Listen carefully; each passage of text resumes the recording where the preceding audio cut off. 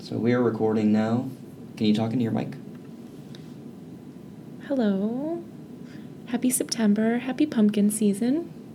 Ooh, pumpkin season.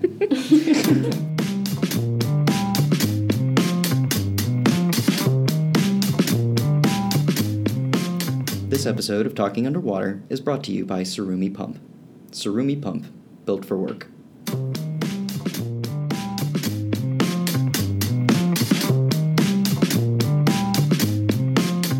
Welcome to Talking Underwater. One water. One podcast. I'm Lauren Estes, Managing Editor of Water Quality Products Magazine. I'm Katie Johns, Managing Editor of Stormwater Solutions. And I'm Bob Crossan, Senior Managing Editor for Water and Waste Digest. In this month's episode of Talking Underwater, we will discuss the U.S. EPA National Water Reuse Action Plan and touch on the repeal of Waters of the United States language by the U.S. EPA and the U.S. Army. Also, what exactly is the silver tsunami?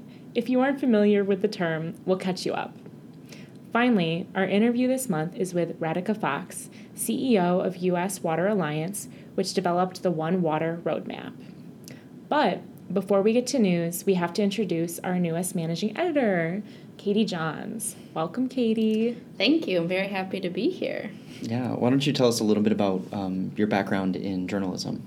So I went to the Missouri School of Journalism, and then I worked at a weekly newspaper in Florida for 3 years before doing a short stint with Bobbitt Business Media. And then I joined the team as Managing Editor of Stormwater Solutions 2 weeks ago. So I'm happy to be here, and I'm excited to be here as well. Yeah, we're happy to have you on our team as well. Thank you. So, shall we get into news? Let's dig on in. All right. The first news item, as Lauren said, was the U.S. EPA releasing the National Water Reuse Action Plan for public comment. We wanted to, before we got deep into this, encourage you to leave a comment using the docket number, which is EPA-HQ-OW-2019-0174. If you can't remember that, which I understand, it is on the news post on the Water and Waste Digest website. The comment period is open for 90 days as well.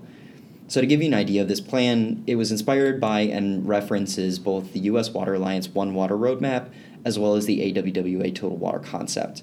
In its opening paragraphs, it explains that regardless of terminology, the National Water Reuse Action Plan aims to replace the traditional fragmented, siloed approach often applied to water resources management with broader, more comprehensive solutions and strategies to meet diverse water quality and quantity needs. So another aspect of this, too, is that it was developed by several federal, state, tribal, and water sector stakeholders. In particular, the water stakeholders were the Water Reuse Association, Water Environment Federation, American Water Works Association, and Water Research Foundation. But there are several others that were also on the list, but the list is too numerous for us to name them all here. So if you wanted to learn more about those, you can check out the press releases as well. That said, we really wanted to touch on this because we see it as an important point in determining the future of water in the U.S. This could really reshape how the country looks at water problems, and as we are a One Water podcast, referencing those One Water frameworks is something that we, I think, all can totally get behind. So I just wanted to open that up to you guys. What did you guys think from what you read there? I think that we touched on this, but a notable point is that in the next decade, 80% of the United States are anticipating water shortages. So this is going to become pretty important to see what can happen with it. Mm-hmm. Yeah, that's specifically mentioned in, I think the second page of the whole document is 40 out of 50 states in 10 years are saying they're going to deal with water scarcity. And what's crazy about that is just how many parts of the United States border areas where fresh water lies, too, or has fresh water within it. So I think this is something really exciting that all of us on the podcast and then across the water industry as a whole will be excited to track and follow what happens. It's special because it marks an occasion where the U.S. EPA is collaborating with water industries and associations, listening to the voices from across the water sector, all the way from drinking water to the wastewater and stormwater sectors. So we'll all very excitedly be following along with the comment period and to see what sort of action plan goes into effect. Yeah, totally. I'm really interested in reading it in full and learning a lot more about what is actually in the proposals. I haven't had a chance to read it all the way through, which I'm sure most people haven't had that opportunity yet either, but I'm really interested in that. So the other exciting part about this plan is that it's marking an occasion where there's a shift in how we think about water. We've been seeing this One Water movement slowly and steadily rise across our industry, hence the need for our podcast and our conversation. But to see this recognized on a more national platform is very, very exciting. Yeah, and to see the EPA embrace it in this way also means that it could likely trickle down into like the public ether too. Like the normal people that we would talk to on a daily basis might learn more about water reuse strategies. They might understand it more if there is this bigger push from a federal agency like this. So, and part of what I read when I was looking over it is that they said that, public education is going to be so important, whereas a lot of people don't really know much about potable reusable water, so educating the community is going to be a big factor in it too. So I'm eager to see what they do in that regard. And this could be a huge launching off point for potable reuse of wastewater as well. From that standpoint, I truly do see reused wastewater as being a critical piece of the puzzle for a lot of the arid states at least. But I think that it could also be a critical piece of just the water strategy of the United States in 20 to 30 years. It could be a really important aspect of making sure we all have water. So. And when it comes to potable wastewater reuse, it circles back to what Katie just mentioned, how consumer education is so insanely important there because of the stigma associated around it. For sure. So interestingly, this news also occurred in the same week that the U.S. EPA and U.S. Army repealed the 2015 Waters of the United States rule. We definitely see that there's a lot of magnitude to this in the industry and and how this will impact wastewater permitting requirements. But we're not planning to do a deep dive on that this episode because we want to better understand the ramifications of things before we make any comments. However, we did do an episode on Waters of the United States earlier this year, I believe. It is episode 8, and you can listen to that one if you wanted to hear a little more on our thoughts regarding that subject. So. And listeners, if you do have thoughts that you'd like to share with us on the Water Reuse Action Plan or on the repeal of WOTUS, please do send us an email at talkingunderwater@sgcmail.com. We would love to hear your thoughts and engage with you in a conversation. Definitely. On to the silver tsunami. So next, I just came back this week from San Antonio, Texas, where I attended the Water Quality Association Mid-Year Leadership Conference, and I wanted to share with you all an amusing story that occurred to me there and then pick the brains of my fellow co-hosts about their experiences with this. So at the leadership conference, there was a town hall meeting for the first time ever, which was very exciting. And I posed a question, which was, a so-called silver tsunami is coming across the water industry. How is WQA working to prepare for this shift in workforce dynamics and attract young talent to the industry? And when I posed this question, the entire room just exploded over the term silver tsunami, which I've heard before, Bob has heard before. I promise it was not a term I invented for that occasion, but reactions were, what is this silver tsunami? Is it a pesticide? Is it a water contaminant? Oh, wait, it's the gray hair on our heads. Yeah. So I wanted to pick your guys' brain about your thoughts on this particular issue of the shifting workforce dynamic from each of your own sectors that you explore. I think it's probably one of the biggest issues facing all three of our industries. It has really wide-ranging ramifications on ensuring that we have people to fill the space of those who are retiring, but also ramifications to the legacy knowledge that is withheld in all of these individuals' brains. They're insanely smart people who have a lot of knowledge about how all of these things work.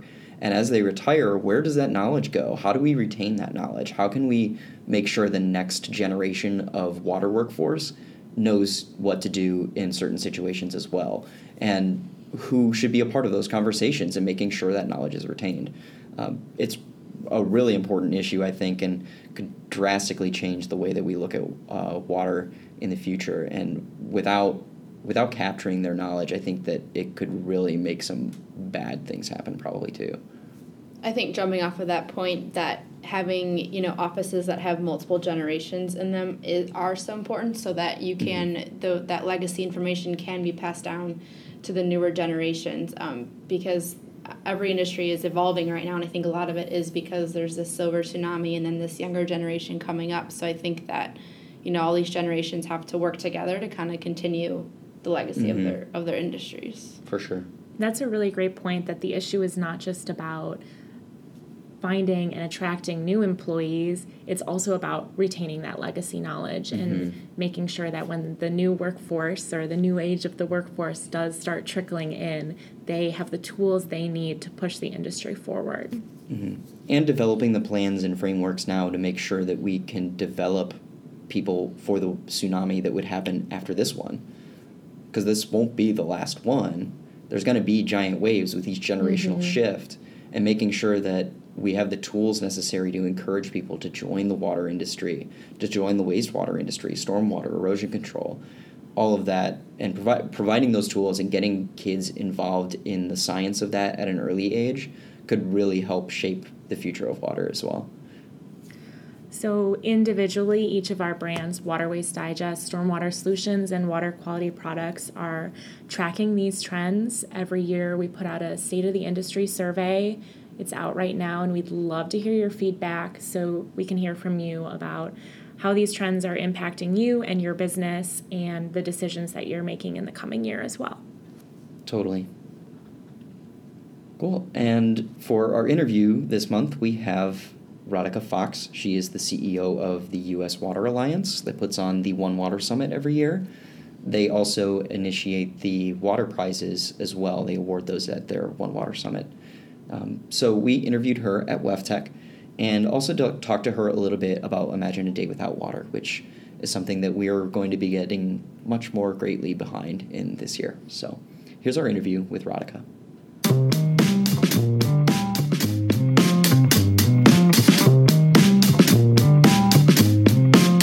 All right, we are here today at WEFTEC. We're with Radhika Fox, the CEO of the U.S. Water Alliance. Radhika, thanks so much for joining us today. It's wonderful to be with you all. I love your podcast. Oh, thank you. We have a fan. Thank you, Radhika. So we're here today with Radhika because the U.S. Water Alliance is a national nonprofit organization advancing the sustainable One Water policies and programs. So ahead of Imagine a Day Without Water, we couldn't think of a better person to speak with. So Radhika, on that subject, why don't you tell us a little bit about Imagine a Day Without Water, the U.S. Water Alliance's plans for it, and how folks can get involved. Yeah, thank you so much. So the U.S. Water Alliance is really proud to staff the Value of Water campaign, which is an industry-wide effort to build public and political will for greater investment in our nation's water resources. And so on October 23rd, we're hosting our 5th annual Imagine a Day Without Water. And Imagine a Day Without Water is a chance for anybody who cares about our nation's water future to really stand up and talk about why. So last year we had, over 1,100 organizations around the country participating. We reached over 8 million people with our message about the value of water. And what I love so much about Imagine a Day is just the creativity that people bring to it. So, of course, many of our water utilities, they open up their treatment plants and they're, so that people can do tours, but you've got car washes that are doing things about the value of water. There's contests, singing contests in the schools. And so it really is an inflection point for the nation about why we have to value our nation's water and infrastructure and why we really need to up our game as far as investing in it. Can you tell us a little bit about the inception of the Imagine a Day Without Water, the Value of the Water campaign, and how that came to be, why you felt there was a need for it? Yeah. Well, I have to say that it wasn't my idea. and actually, I was at the San Francisco Public Utilities Commission, and a number of the water industry organizations, AWWA, WEF, we're here at WEFTEC, AMWA, NACWA, they all said, we are all doing great things when it comes to really advancing the policy priorities of our members, providing peer opportunities, etc. But that, when it comes to elevating water in the national debate, we have to speak with one voice, right? Because, it's just like your podcast, right? You're bringing all your verticals together. It's the same with that we might have a different agenda around stormwater or wastewater or drinking water in Washington, but at the end of the day, if we elevate water in the national debate, we all win. And that was really the premise of the Value of Water campaign. And then, of course, the U.S. Water Alliance is so thrilled to be able to staff it, but it's really on behalf of the sector.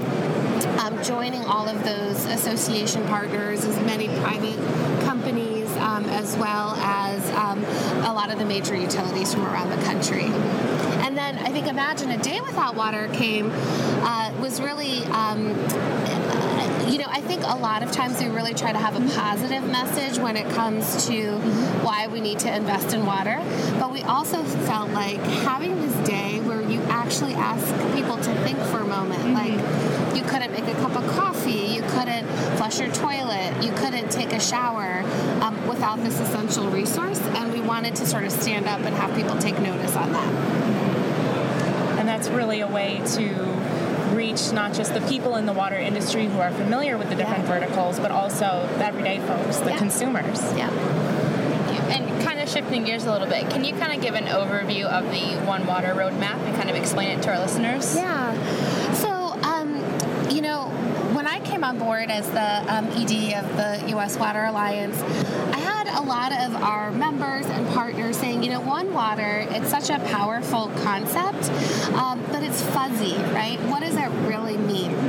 And so with the One Water Roadmap, what we really tried to do is both give people a framework for how to think about the integration of water management across the life cycle of the drop, right? We've been so good at slicing and dicing that drop of water.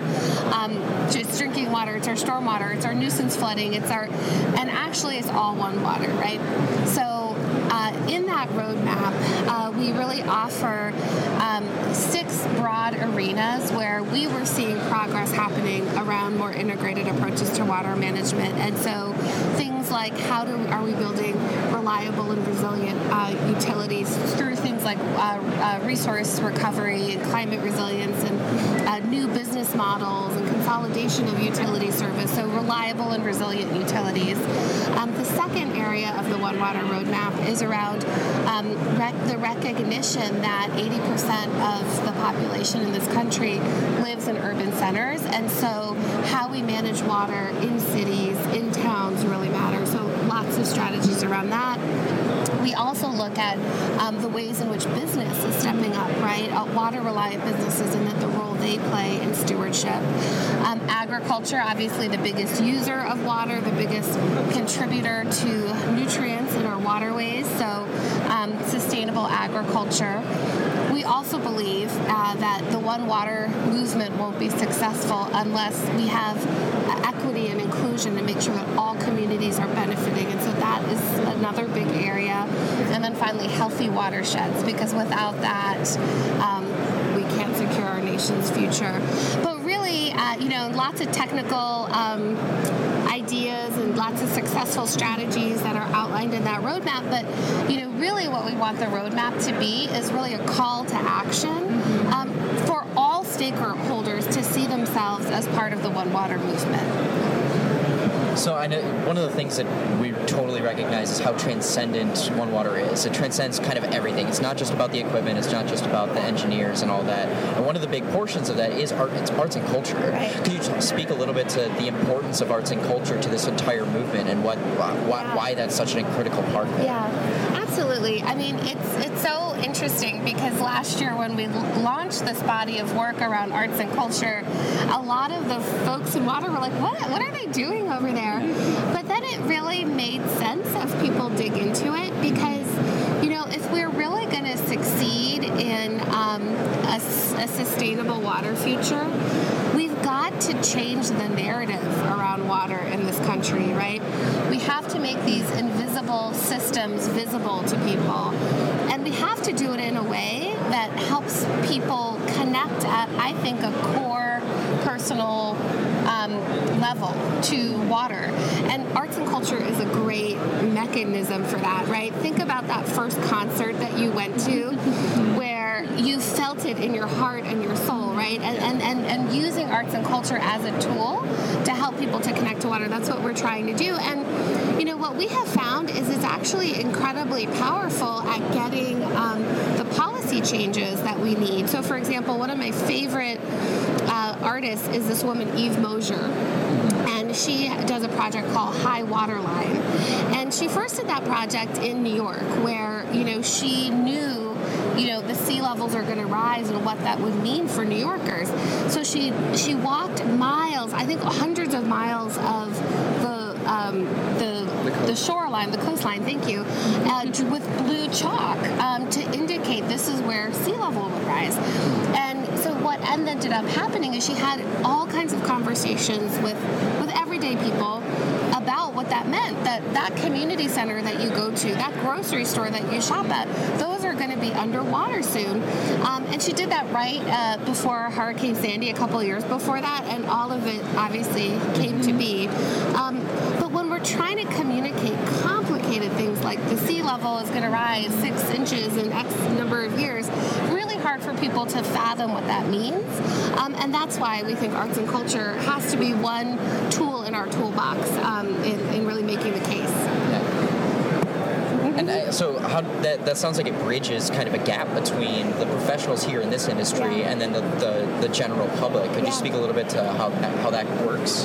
Yeah, I mean, to me, I think what we believe just through the Value of Water campaign and through the U.S. Water Alliance is that, you know, when we bring everyone together to the table with their wisdom, with their experiences, we really can build more durable solutions, right? And so, again, arts and culture is one way to do that. I mean, the work that you all do each and every day on behalf of the industry through your podcasts and your social media work, etc. I mean, that's another part of it. But yeah, it's all about how do we speak with one voice on the value of water. And this is an interesting location to be having that conversation today. You know, here at WEFTEC, we're bringing people from across the water industry together to have those conversations. So excited to hear about some of the conversations you're having on the show floor today and how you're touching that message to other people here. Yeah. Well, the conversations are always so expansive and wonderful here at WEFTEC, but, you know, one of the conversations that I just came from this morning was the WEF NACWA Utility Leaders Breakfast, and that happens every morning, and it really, every year they bring a pressing issue.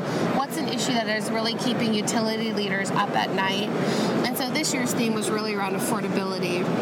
And, you know, it was a fabulous discussion that included, of course, Andrew Sawyer giving the EPA's perspective, this new NACWA, AWWA, WEF study around how can we reimagine how we're defining affordability for this next century.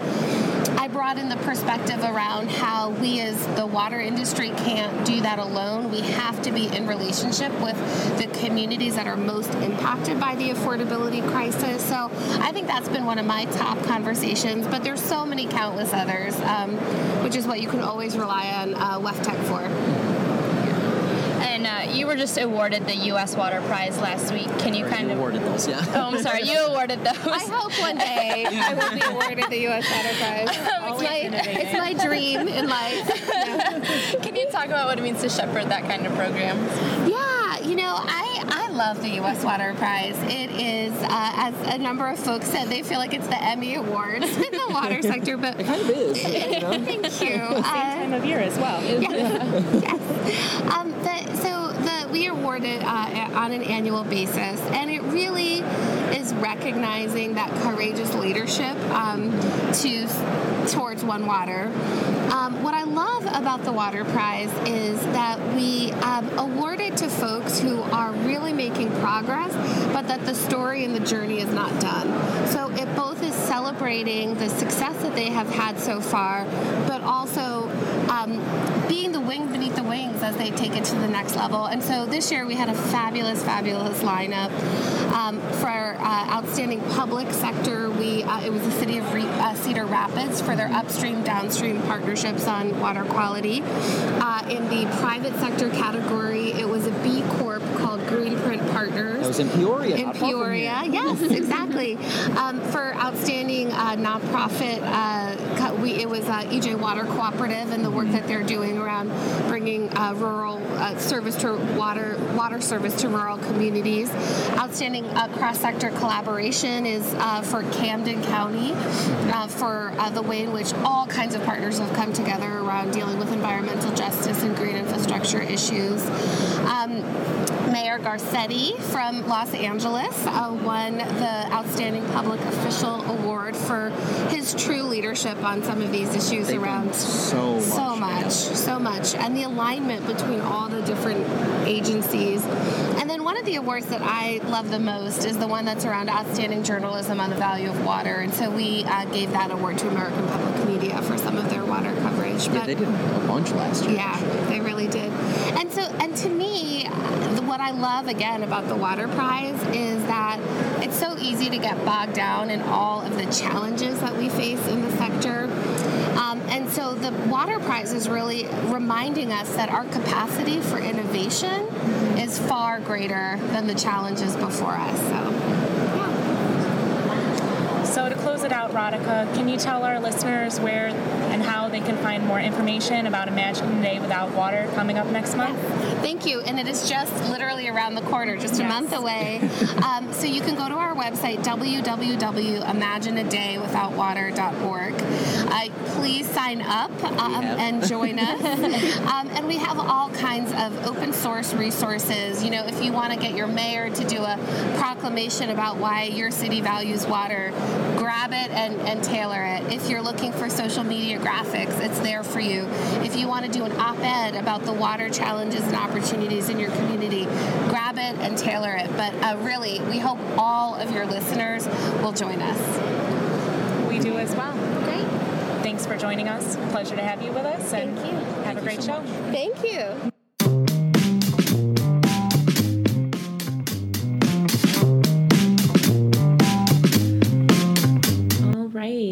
Thank you so much, Radhika Fox, for your time. We really enjoyed the chance to catch up with you at WAFTEC and are excited about the things that the U.S. Water Alliance has in the works, including Imagine a Day Without Water, coming up October 23rd.